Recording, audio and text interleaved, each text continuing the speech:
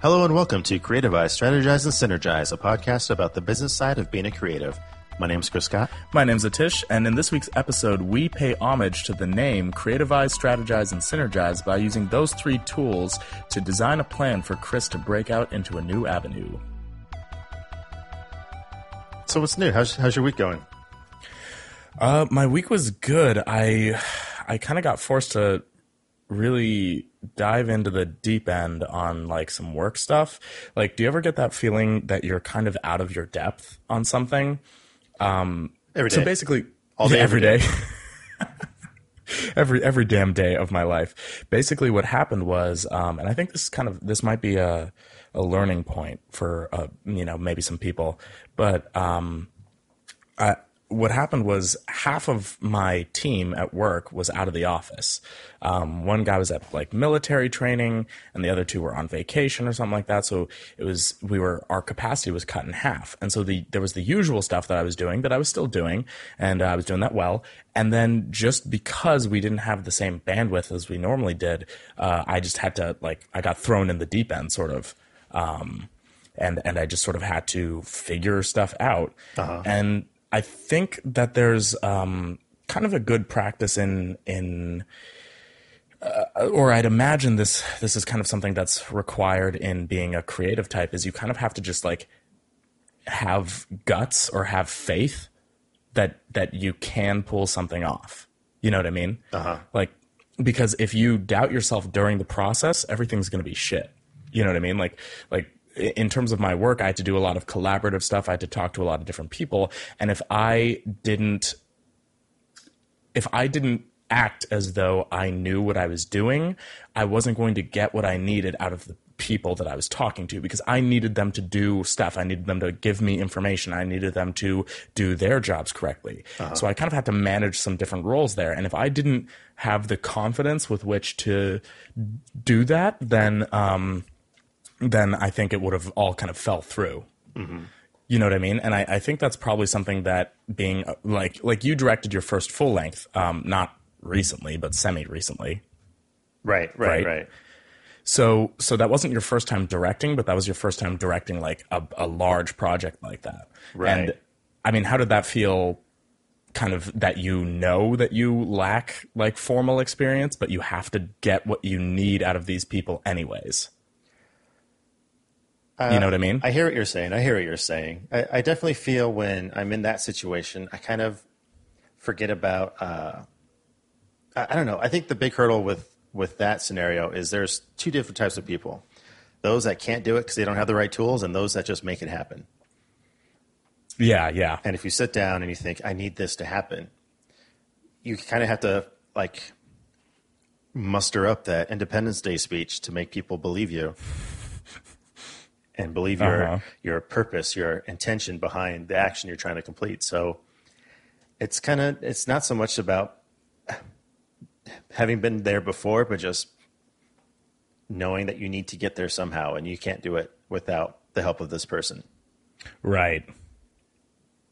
So you kind of in your head, you mentally make it sort of a intrinsic, like collaborative thing. Like, you need me, I need you, we both need each other to do our shit, basically. Right. I try to do more of a manipulation game.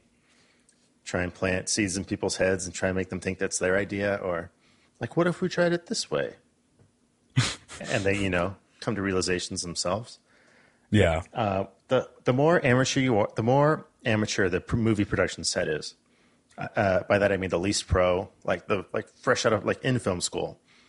If you want to compare film school film sets to Hollywood blockbuster film sets, I think the one thing that is that diminishes from film school to Hollywood blockbusters are egos. And in regards to the production side of things. Yeah. So in film school, everybody's a director and everybody knows the best way to make a movie ever.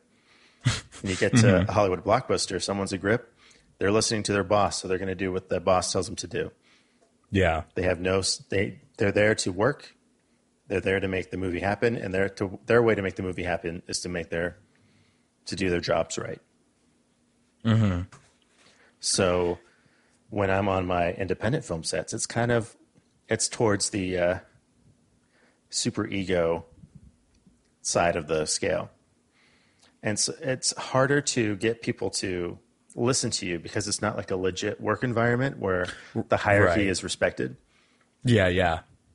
It's So- like there's a chain of command. Like, I'm your boss, this is my boss, and blah blah blah. Therefore, this is your boss's boss. You have to listen to us, but don't listen to that. Like, there's no structure really. Exactly. So it's tougher the more indie you are, unless you have a solid crew that totally backs you and supports you. It's hard to not accomplish that without mind tricks Okay, and manipulations and making people think that they're worth more than what they actually are. right. So it's a weird Gotcha. game. It's a weird game on the movie sets. Yeah, it sounds like a lot of like you almost have to learn how other people work or how other people work best, because I know how I function best, and my position in a lot of ways is pretty solitary. Like, I can kind of do my thing the way I like to do it, and for the most part that works out that way. Like, it works out well. The only times are like when my manager checks in or anything like that. But I feel like being a director, or even, you know, working in a music studio or something like that, trying to produce music, you like, your success is so linked with other people that you have to be able to figure out how they work best and be able to manage that between the two of you. It sounds complicated. It is a little complicated, but it's fun. I feel like the more you do it, the more you understand that you're allowed to set some ground rules and some boundaries and put people in their place. And if they're not willing to play along or support your journey to tell the story or get to the proper end goal that you have, your vision, get to your vision, it's don't let them go. It's not worth it. Yeah. Yeah. I mean, that's kind of we always, I think, want to be like, biologically, we want to be like altruistic and help other people. But at the end of the day, if you're not getting what you need out of it, it's more of a corrosive relationship than it is beneficial. Right. But I assume in an office space, all those lines are clearly defined and you should be able to just get what you want, right? Yeah, totally. I mean, I know who I report to, and I also know, therefore, who I don't report to. And so, like, this week I actually had a pretty funny, I mean, I probably can't go into it, but somebody was just kind of like lightly kind of trying to pull rank. I'll push back a little bit. Yeah, exactly. I just had to, you know, respectfully but firmly, I had to give a little bit of pushback on that. Like, okay, I you know, appreciate your input as an individual, but also I like to do things this way. Everyone else seems pleased with the way I do it, so you can, you know, respectfully go fuck yourself. Right. But how was your week? How was Buckethead? Buckethead was a lot of fun. Yeah? I ran into Jaime there, and that was that was hilarious. And the show was not what I was expecting. It was just a guy and a guitar and like a bunch of beatboxes. And he'd push a button and some song would play, and then he would play the guitar to it. And he was a really good guitar player. Yeah. I did some research after talking, because I had no idea who this person was. And I was surprised to find that you're right. He always has a bucket on his head. And I guess he has to, based on the name. Like, now you're kind of stuck. I guess so. Yeah. But yeah, he's a really good guitar player. It was good shit. The whole show felt like a guitar solo that didn't feel like it was going too long because it was just really good. Yeah, you can. It always gets tiresome sometimes.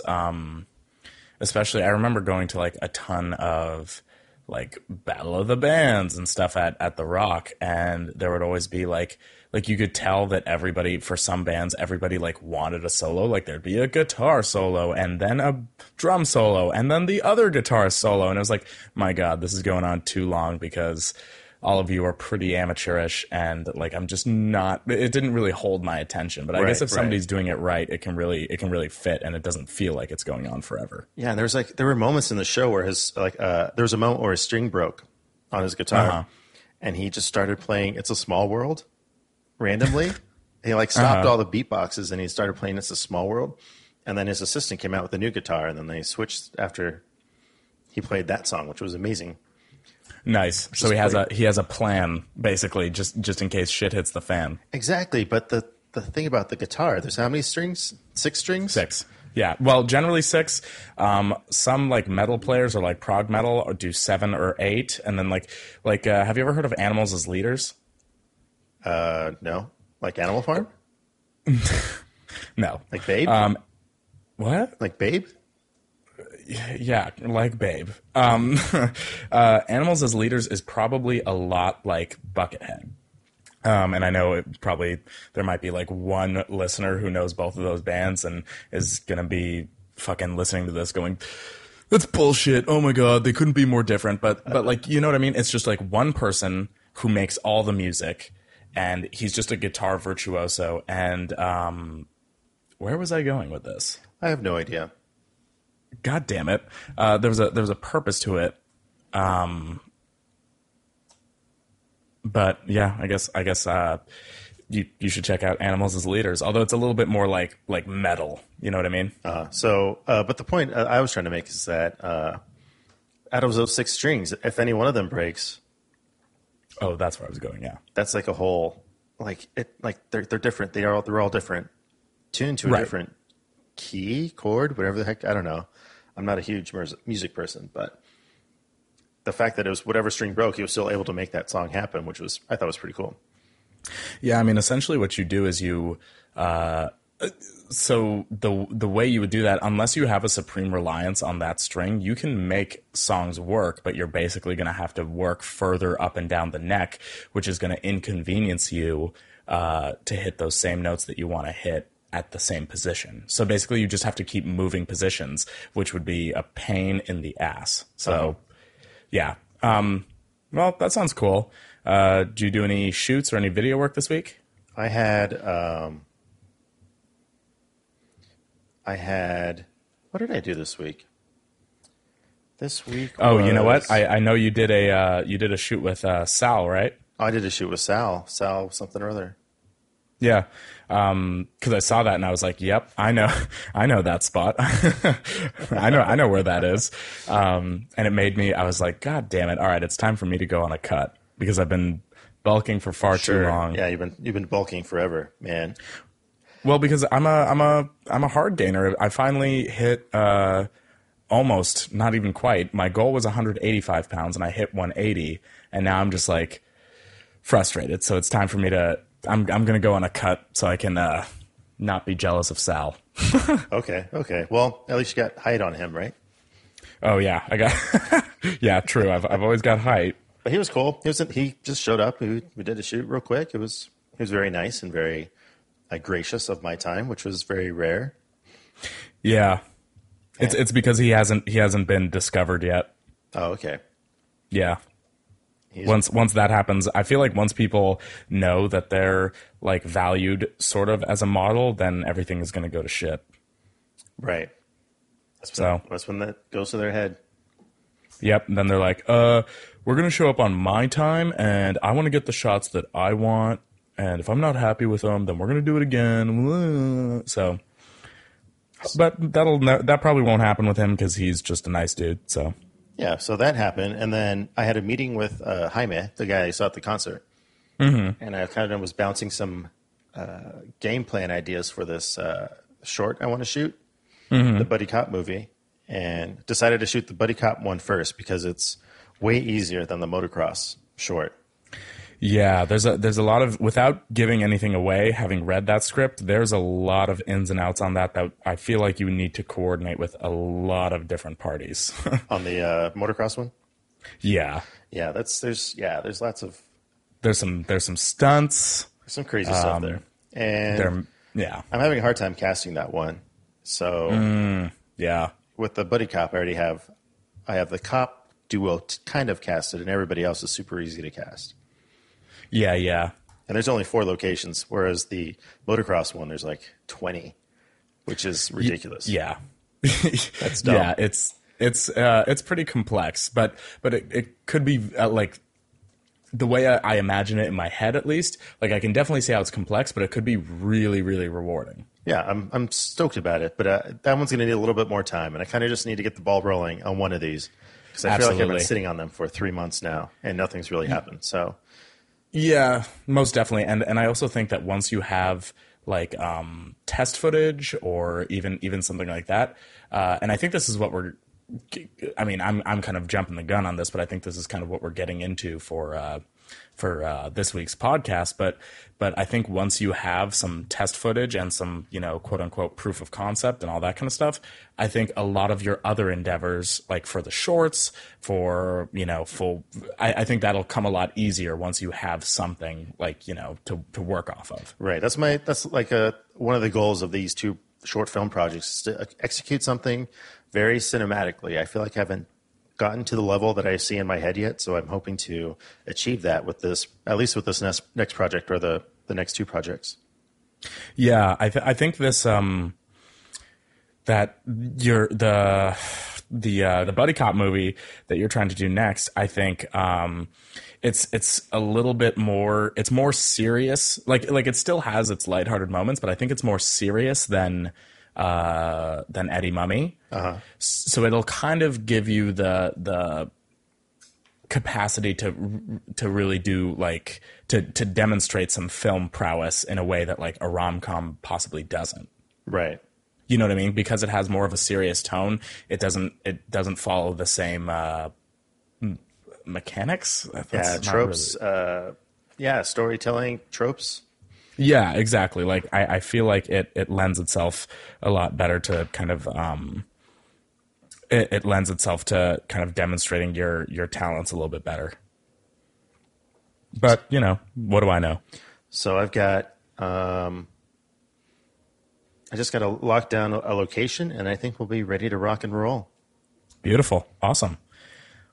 Do some rehearsals. I need to do a little bit of rewriting. I think the case is a little confusing. Yeah, perhaps maybe I just because I read it and then we talked about it, maybe I like understand it a little bit more. I don't know. When we discussed it, you didn't have any questions about the case, so yeah. I mean, that's what I'm saying. Maybe it's totally it reads really easy, but I mean that's not the kind of thing that you want to figure out in post. Yeah, definitely not. Yeah. So I see what you're saying. So shall we dive right in? Do you want to talk about kind of the project you're trying to execute? I was kind of thinking about the name of our show.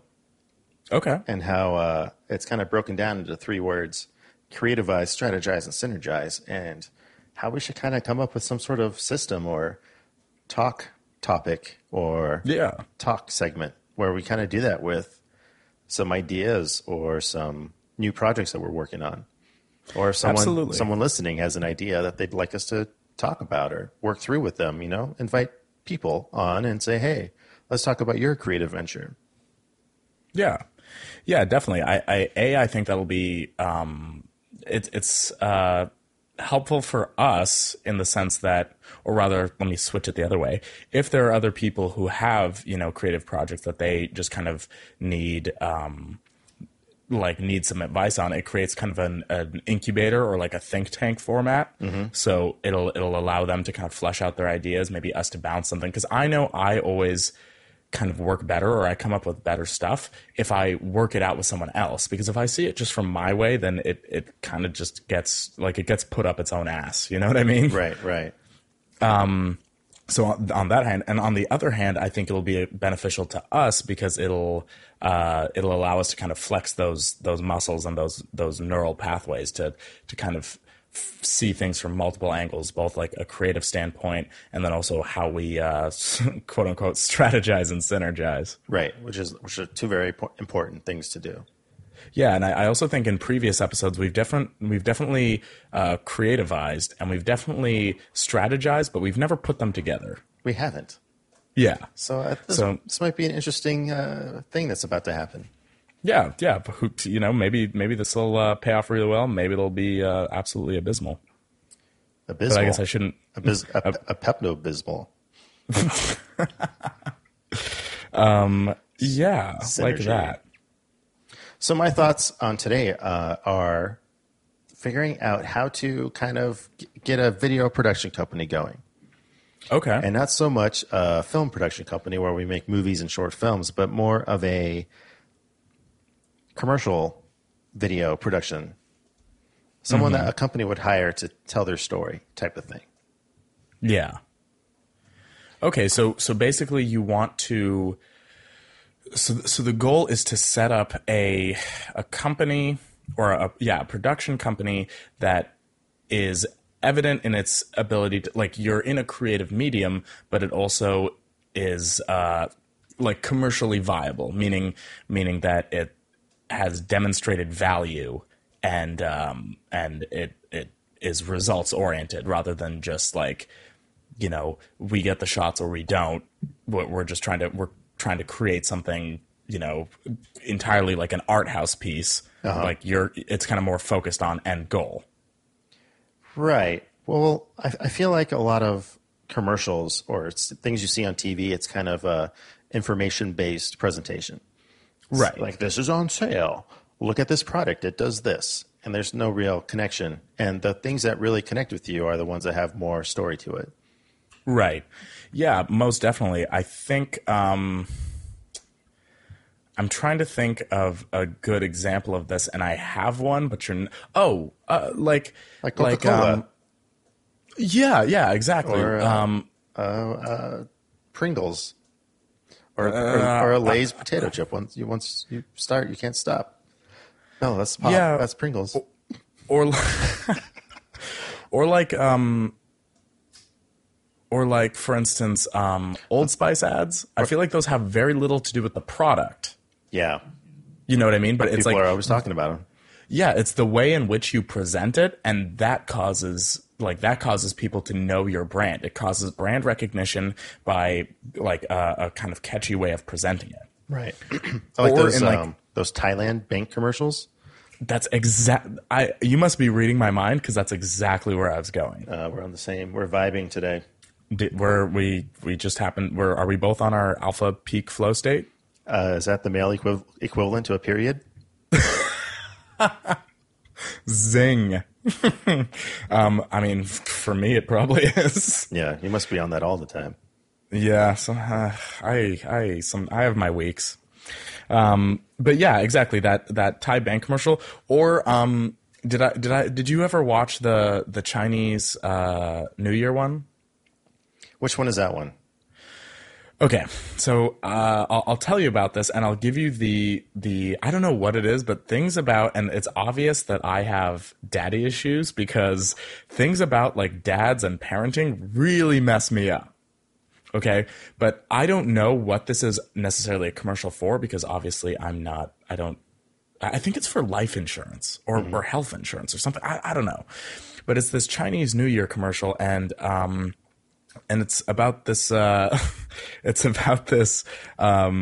kid who is like kind of lazy, and he just likes to go out with his friends, and he just eats a lot of food at home. He lives with his parents, and his dad is kind of always on his case. And then one day he and his dad get into like this huge fight, and the kid like bails, and his mom is like begging for him to stay at home and all that kind of stuff. But he just leaves, and he starts working for a construction company to pay his bills and to do whatever. And then one day at a construction job, he falls off the building and he's crippled. And now he's all depressed, and like his dad won't show it, but his dad is like crying, and they're all, you know, whatever. And the kid stops eating, and all he wants to do is just like sit in front of the window and all that kind of stuff. So one day the dad can't take it anymore, and he grabs him and he starts to like walk, like make him like walk again with his legs. And it like does flashbacks to when he was a kid and all this kind of stuff. And then flash forward to Chinese New Year's, and he can walk again. And it's just like, oh my God, it just fucks me up. But the point is like, just because it's a commercial doesn't mean it has to just be like I think the least effective type of commercial, or at least the worst of them, are prescription medicine. Yeah, those don't. I don't feel any connection to those at all. They're just weird and bizarre. No, it's just some people walking through a field or doing something. It's something just happening, and somebody, you know, do you ever feel blah blah blah, and it like pitches what it is, and then there's just there's just side effects may include Yeah, blah, blah, blah, blah, a blah, blah, rambling of side you know. effects. Or that weird one with the old people singing the song from Annie. Tomorrow. Oh, yeah. It's like, and they're like, there's like an old guy in the shower. What's happening here? Yeah, exactly. It's like there is no context for anything, and they're not even doing a good, because it's like, I feel like, and some things you obviously can't demonstrate symptoms of, but I feel like there would be more, you know, and I think the reason why that is because there's not any much competition in those fields. Generally, prescription medicines have patents over their formulas, so they don't need you to want to buy their shit. They just need you to know it exists. Right, exactly. Go talk to your doctor. Mm-hmm. So they don't have to position themselves in any sort of way as if they're the best.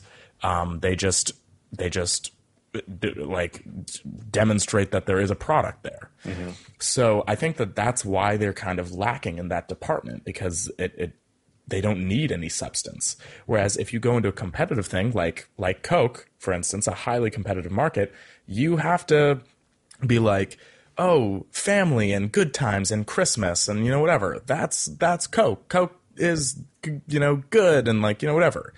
So I think that's why there has to be more connective feelings there. Right. Or when they did back in the 70s, that whole hands across the world type of thing. How it just brings people together. That's sure. An old school thing, which Pepsi tried to do a couple years ago, but they didn't work out with the whole. Oh yeah, Pepsi will stop all the violence. Yeah, that was a huge flop. So, but those are the types of commercials that I would like to make. If I were to choose what types of commercials I would like to make, I would like to make story-based commercials. So that's a synergistic relationship. I've stumbled over that word. That's a synergistic relationship right there, that you want to bring kind of like story back into, or like feeling at least, because you know, you can flush out a story in like 5 sentences. You know what I mean? Right. Like you want to bring story and feeling back into commercial work, and you know that would probably be a very effectual strategy in terms of what you offer as a production company, especially locally, that maybe others can't. Right. So I'm trying to think of local commercials. I feel like a lot of the local commercials I see are car salesmen. Mm-hmm. And that's, you know, those are always fun to watch. They're always hilarious and terrible. Yeah. If anything, it makes me not want to go to those dealerships, because I'm like, fuck the chance if I run into that guy. You know what I mean? Exactly. Like all these people, and for political reasons, they shall remain nameless. But you know exactly which one I'm thinking of in particular. That like oh my God, I would not want to engage with this person at all. Uh-huh. Yeah. So you're trying to set up a production company that can kind of like expand what the local like commercial scape sort of looks like. Right. Just to the thing I have stuck in my head about local production companies is that they've been around for 20 years, and they've just been cranking out the same thing over and over again year after year, and it's the same format, same setup. You can even see some of the newer commercials are still 4:3 square looking images on TV, you know? And they're not even totally widescreen, like, you know what I'm saying? So it's like I feel like that might not be a big hurdle to conquer, or jump over. I feel like it might be. That might just be in my head. So not to get too what am I trying to say? Not to get too like technical and businessy here, but this is exactly what that book that you gave me actually is talking about. Oh, you never gave it back, so I never got to read it. I didn't realize it was on a loan. The Persuasion? Oh, no, not that one. Oh, the other book. The other book? Yeah, Persuasion I definitely should have given. Yeah, whoops. No, Blue Ocean Strategy. Oh, okay. So it's not gift, that so you're you trying. Good, beautiful. So I'm 1 for 2. The thing with that one is that basically you're not trying to reinvent the wheel on this. What you're trying to do is take something that is already pre-existent and just kind of value innovate on that to put yourself out there as a kind of larger, greater, better sort of company. Right. Well, I think that your process, at least, and if we're just spitballing ideas here, your process comes twofold. You already have somewhat of a business plan, right? For at least your creative productions. Or at least I saw something. You made something, right? I have a business plan template to pitch movies to people. I see. Okay. So, first things first, I think do you have are you a business? I am. I have an LLC. I have a business account. Beautiful. So I have an office. You do have an office. I've been to your office. It's a nice office. It's fine. Yeah, it gets the job done. So I think for most other people, that is the first step. You already kind of had it done because you've already been in the game a little bit. Mm-hmm. But for people who are just starting out, I think that's the first step. And I know that it feels kind of like I'm the type of person who doesn't want to invest any money unless I'm sure like I'm already going to get returns or like I know it's what I'm going to do. But that's kind of the thing that you have to take a leap on, because nobody is going to take your stuff seriously unless they know you're taking it seriously. Right. You know what I mean? Mm-hmm. Like, nobody is going to care that you care a whole lot or something like that. If you don't look like you're putting your all into it, why should anyone put their money into it? Exactly. So for most people, I think that's the first step, is creating kind of a legal entity for your company, your business, all that kind of stuff. Just setting up all the stuff that you're going to at first feel really silly for doing if you don't have like something produced or somebody already buying your stuff or anything like that. But, create an LLC, get yourself registered for taxation or something. Yada, yada, yada. Yeah, that's all fun and dandy. That's all like foundational stuff. Yeah, exactly. And then, have you ever watched Shark Tank? No. Okay. It's not really that, or a lot of people find it interesting. I kind of don't. And I'm not sure if it's just because I hate all of the judges on the panels or whatever, or I guess panel is the right word. But essentially that's kind of what you're going to be working against, and not people like Mark Cuban or not people like that. But then the other part is having a creative plan. So yours is kind of that you want to innovate on commercial work. You want to not reinvent the wheel, but take something and improve it and make it better. Right. That's like summarized. That's your precis if you want to impress people. I probably wouldn't use that word to impress people. Abstract?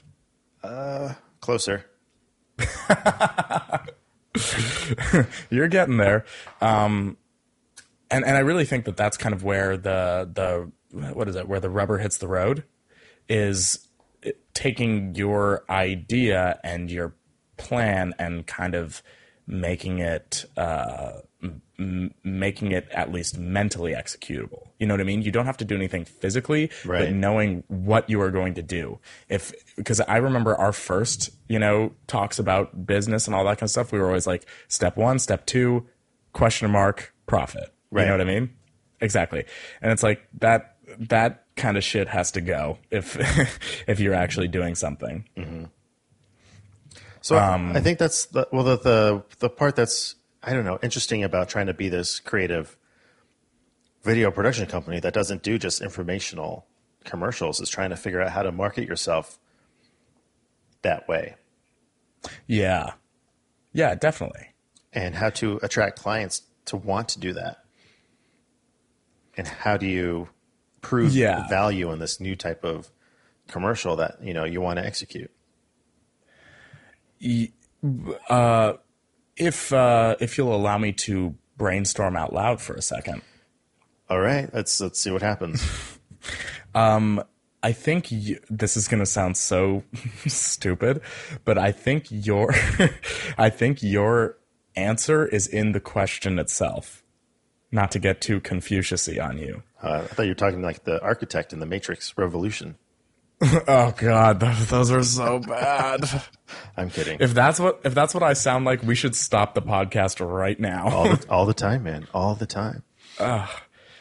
Like a mixture of Frasier and the architect from The Matrix. Yeah, we just got to put you in a white suit and in a room full of TVs And those stupid sunglasses. Yeah. No, but I think that the best, how do I put this? So you're trying to demonstrate that you can do great commercial work by value innovating and bringing kind of connection, feeling, and story back into commercial work. Mm-hmm. Or maybe not even back into commercial work from whence it never was. Especially not on the local scene. Like, I think you and I can both agree that after, because I only grew up on public channels. I didn't have cable or anything. Uh-huh. I've seen my fair share of, Tucson commercials, and they're definitely not inspiring in any sort of way. Like they're not anything that any film student probably aspires to make. Right. So I think the best marketing idea you could have for that is to do that for yourself. Ah. You see what I'm saying? Like the answer is in the question itself. Like, how do I, demonstrate that story or like heartfelt, connective commercials are more successful than others? You do that for yourself. Right. Sorry, go ahead. I was reading a thing the other day about your portfolios and trying to put a portfolio together. Mm-hmm. So I was listening to a podcast about it, and I did some Googling of my own to see what it takes to make a portfolio. Yeah. And the portfolio is a collection of works that you've done to put out into the world to show what you can do, to showcase your skill and your talent. Right. And I think I need to create a portfolio that's just this creative commercial content that I want to pursue. Yeah, definitely. Like I don't know what. I guess the hardest part in terms of my thought process in creating a portfolio is like, so then if you're creating commercial work for yourself, for your own company, mm-hmm. you have to figure out what the like presentation or what the, I guess brand would be the most apropos word. What the brand your company is trying to convey, what you're trying to put out there. Mm-hmm. You know what I mean? And that's kind of, I feel like that, but maybe I'm just not, the creative type per se. But to me, that seems like a really challenging element of it. It doesn't seem too challenging to me. Yeah, of course not. I don't know. I think the challenging part is, what do you create to prove this concept that you've come up with? It's like, it's like being we're in the Star Trek Deep Space mission, going where no one's gone before, the last frontier type of situation. And right. So it's like, but it's been done before. I mean, they do it in Thailand all the time. Yeah. Yeah. I think maybe a good exercise for this, and again, I'm totally like, have you ever seen those, there are those like short story writing competitions where you have a limit on the number of sentences you can have or the limit of number of words, and it's ridiculously short, like really short. Like there are even ones for, I think like 15 words. Oh, really? Yeah. But it really forces you to economize the like every word, and where you put it has to have meaning and has to have like a structural and integral importance. Uh-huh. You know what I mean? So like to get your head or to get your mind working on that, like that's kind of the jumping off point I would use, at least, is like, okay, I can see how these people are trying to say a lot with a little. And that's kind of that's one of the components to what you're trying to do. Is like, obviously one of the big components is you're trying to pitch yourself, but you're also trying to say a whole lot about yourself with a little. And what that distills down into is that you bring value. Your company, your stuff is a good idea, but now how do you demonstrate that? And that's kind of the I don't want to use the word synergize again, because that's we're using that in a different sort of sense of the word, but that's kind of the two the gap that you have to bridge. You know what I mean? Right. So it's kind of going to be an exercise in like what you're trying to convey, and then how to break it down into components and then minimize those components. That sounds too complicated. I mean, it's you're the creative one. It's definitely not going to be a walk in the park.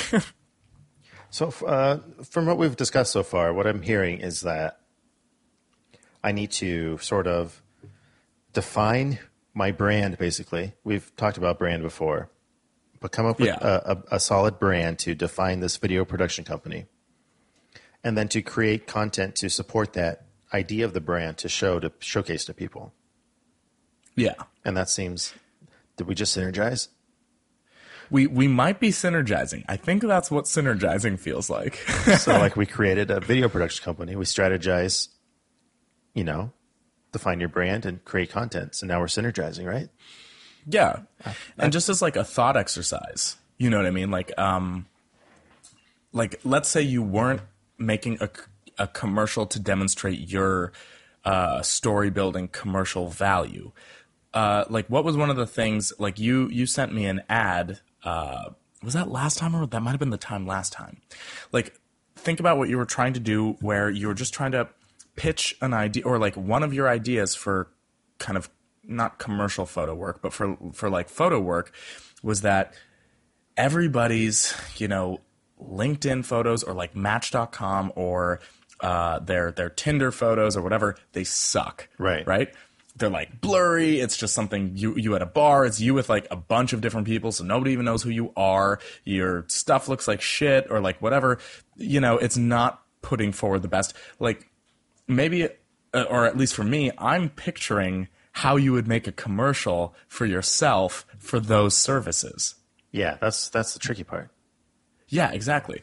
But it's like you could almost kind of like, I can kind of see the commercial forming in my head, and it's kind of in that, Chris Scott irreverent, like not like overly funny, but like witty, kind of dry, whatever funny, semi-condescending funny.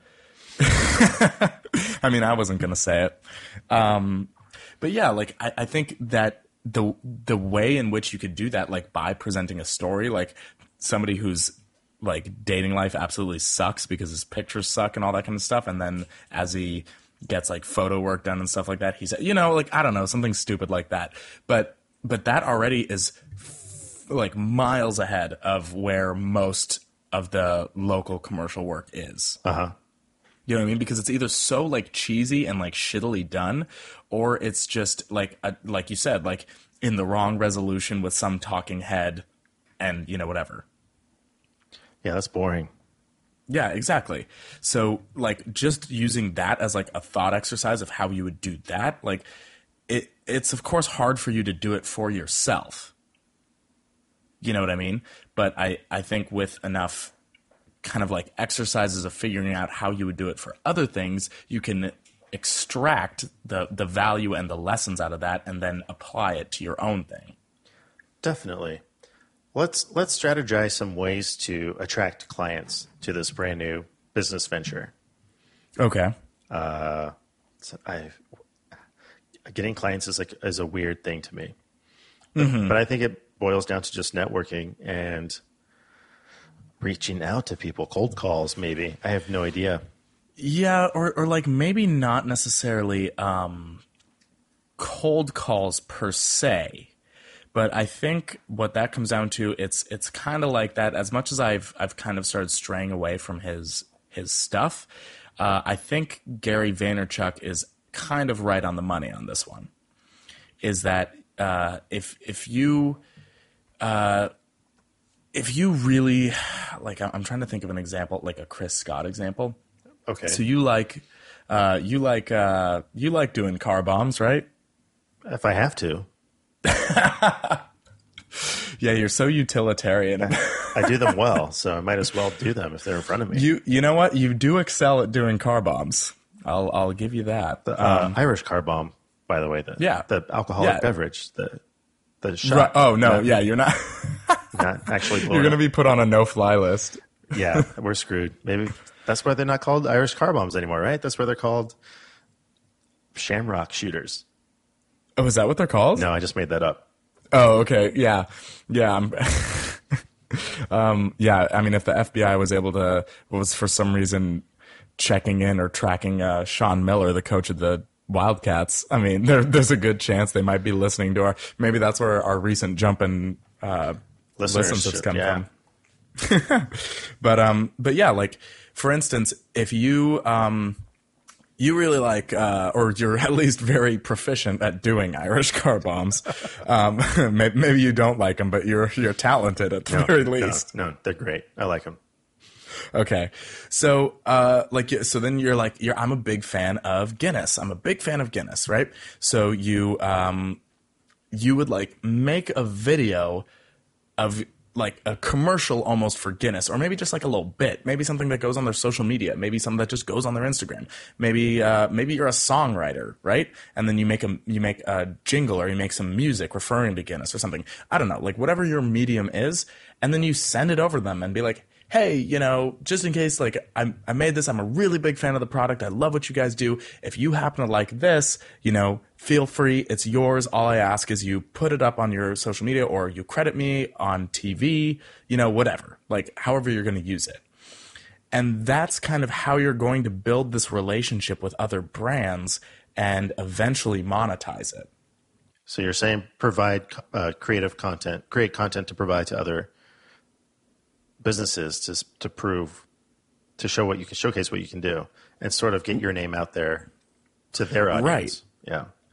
Okay, so essentially, once you do enough of those projects, then they're going to get a feel for if they actually like what you do, and they become kind of a quote unquote repeat customer. Like if they actually post, or if they actually put your work out there, they get good response on it, they're going to come back to you. You know what I mean? And then you charge them, maybe not a full rate, maybe not something exorbitant, but you charge them, and you start to slowly build that up. And then as more of your work gets distributed out there and viewed by the public, other people are going to come to you naturally, intrinsically. You're not going to have to keep pitching yourself out there. You're going to have to start by doing that for sure, guaranteed. But eventually it trickles down into people asking you for your work. And that's when you start seriously becoming like commercially viable. Right. So, I don't know. I'm also coming from a spot where I'm kind of over freebies. Yeah, I get that. But it's kind of necessary, but I feel like, I don't know. I feel like, especially in the video world and in creative stuff, not a lot of people value what a creative does. Yeah, I feel like it's because they feel that they can get that anywhere, but that's just so not true. Like, as somebody who's I've worked with like different photographers, and I've worked with different videographers and all that kind of different stuff. And it's just not true that you can get. So it's one. I think it's like tattoos. Cheap is not good, and good is not cheap. Like, right.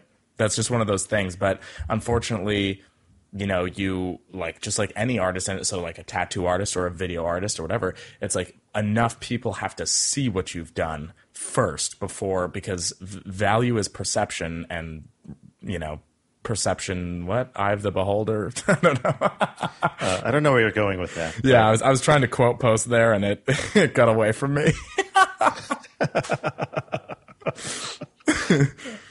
You miss 100% of the shots you don't take, Yeah, all that good stuff.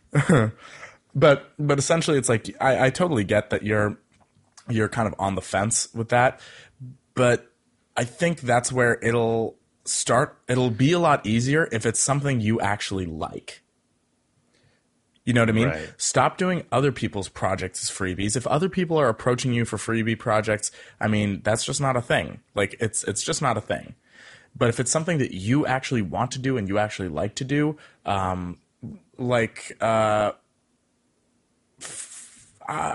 don't know, but I keep going back to that Guinness thing, which is a stupid example, and definitely shouldn't be my only one. But it's kind of like that. If that was a product that you actually enjoy, and it would almost be payment in and of itself if they put your stuff on their Instagram. Like, if that would be cool enough for you, then that's the project you should do. Right, but I think the reason why I'm trying to figure out this new production company is to not be in that place where I feel like I'm living in Tradesville, you know. Yeah, yeah, I get that. And I've learned that, you know, if you have somebody, you do something free for someone, they're never going to pay for you to do it. They're just going to hire someone else to do it for free, not for free. Like a $100 client that pays you $100 is never going to pay you $1,000 Yeah, yeah. I mean, type of thing. So it's kind of trying to figure out how to step outside of that bubble.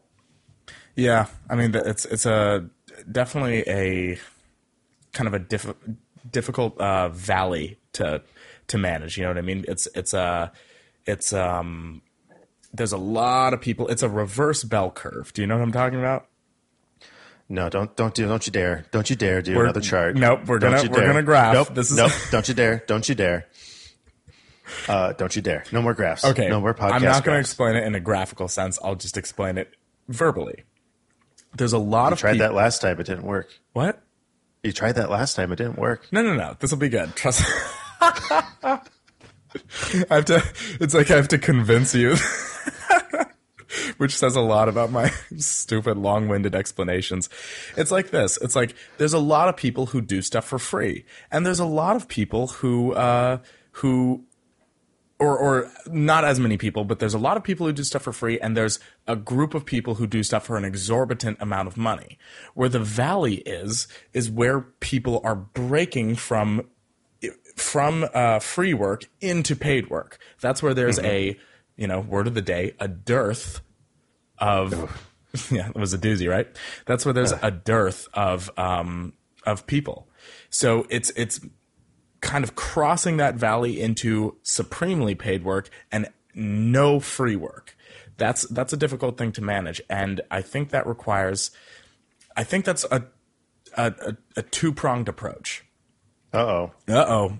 More. I don't want to mix metaphors here because we've already used the prong. So it's a. Is it not appropriate to say Schlieffenplan? Oof, I have no idea what that means. So actually, sure. You know what? I'm not going to use it because I'm not going to look up how to spell it because I'm not doing that. No, it's basically it was the German strategy in or no, not German. No, it was German. It was the German strategy in World War I, where they decided to fight wars on two fronts. You know what I mean? Which does not work in wars. It doesn't work in wars, but perhaps it'll work in this. Whatever. Just say what you're going to say. Okay. We'll figure out the metaphor later. Okay. I'm trying so hard to get it. Basically, I think you have to do both. Simultaneously. I think you simultaneously have to be working on stuff that's your creative projects that you want to do, that maybe it'll be commercially viable, maybe it won't. Maybe it's just a portfolio builder. And then on the other side, you have to be kind of hitting these and keep them small. Don't make it huge. Don't spend, weeks on a commercial for Guinness. You know what I mean? Because they're not paying you. But if you create a really brilliant spot that gets put on their Instagram, I guarantee you at the very least you're going to be getting a lot of free shit, which can pay for itself. That right there paid for the little bit. But best case scenario, you start logging some serious big time work. So if you're doing both things at the same time, that's how you cross that valley. It's that you're doing the work that you want to do that is getting you outside of this, trade sort of thing. That right. is hopefully the stuff that will be in your portfolio that people will eventually buy, that will be entirely outside of any other company. That's your own stuff.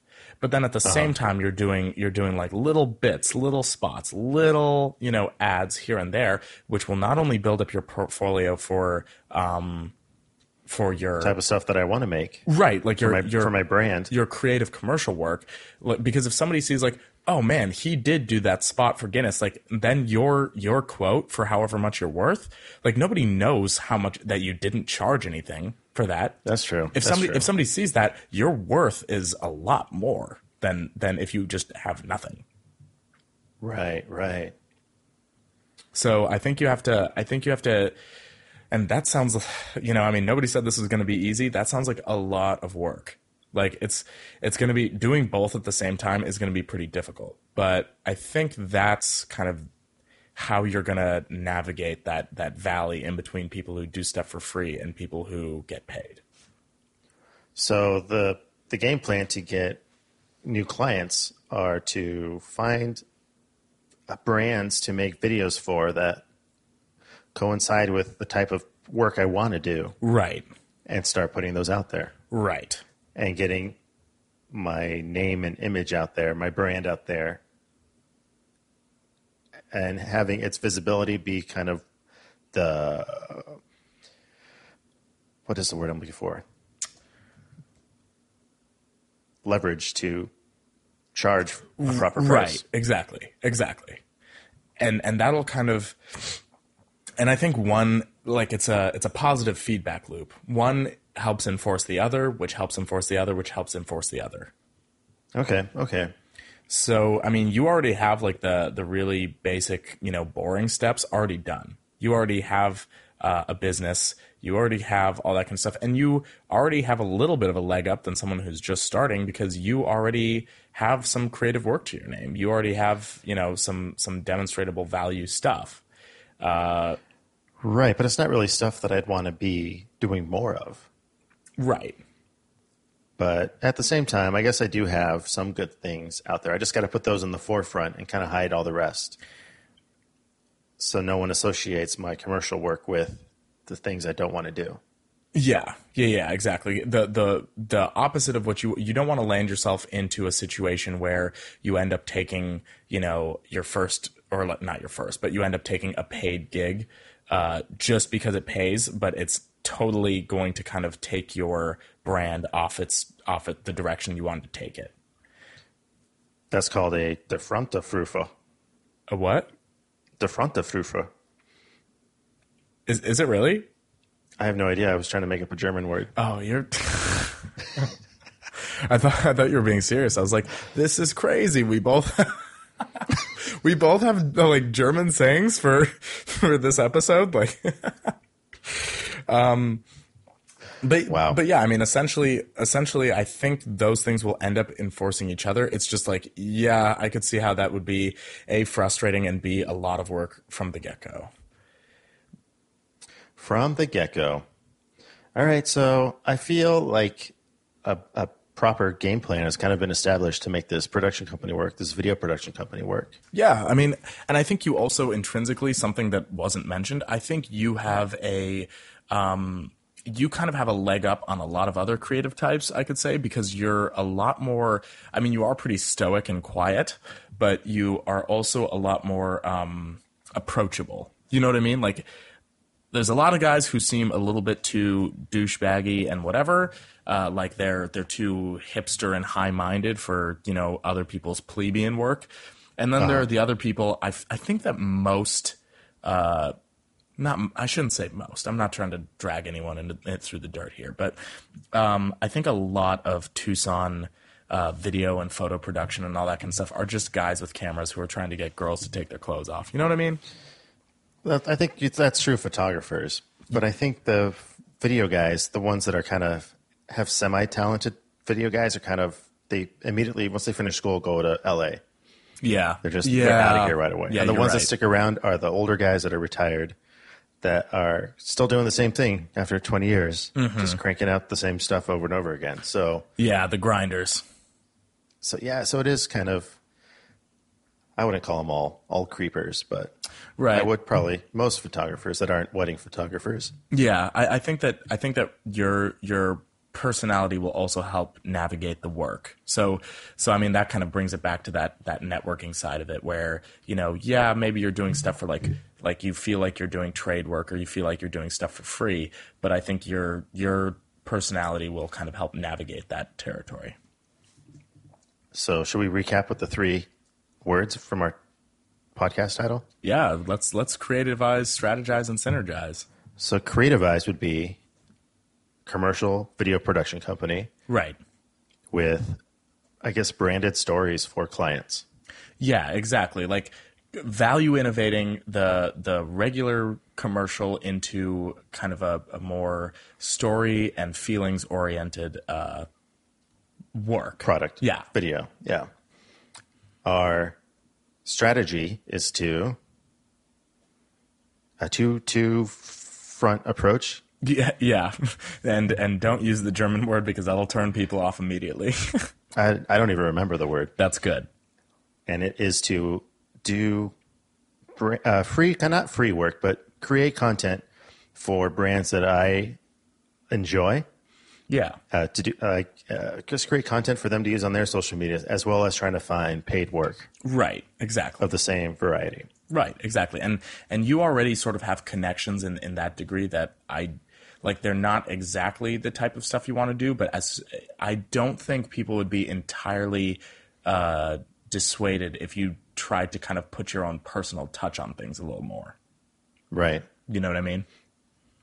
Well, yeah, and that'll add to my value as a production company. Right, exactly. And the synergize comes in when that's really when the rubber meets the road, where, it allows you to when people start having your brand recognition, they may not know you, like you may not be a household name, but they'll know the difference between a Chris Scott work and other commercials. Like that's when your production company will really kind of hit that avenue where people will pay you for work specifically for what your production company offers that others don't, that you've demonstrated in doing, multiple different, both free and paid work. Definitely. Yeah. Awesome. Well, I feel pretty good about this talk. Yeah, that sounds like you're going to be up to some cool stuff. I'm Hopefully. I'm definitely interested in seeing how this pans out, and I look forward to seeing some work, some more video work.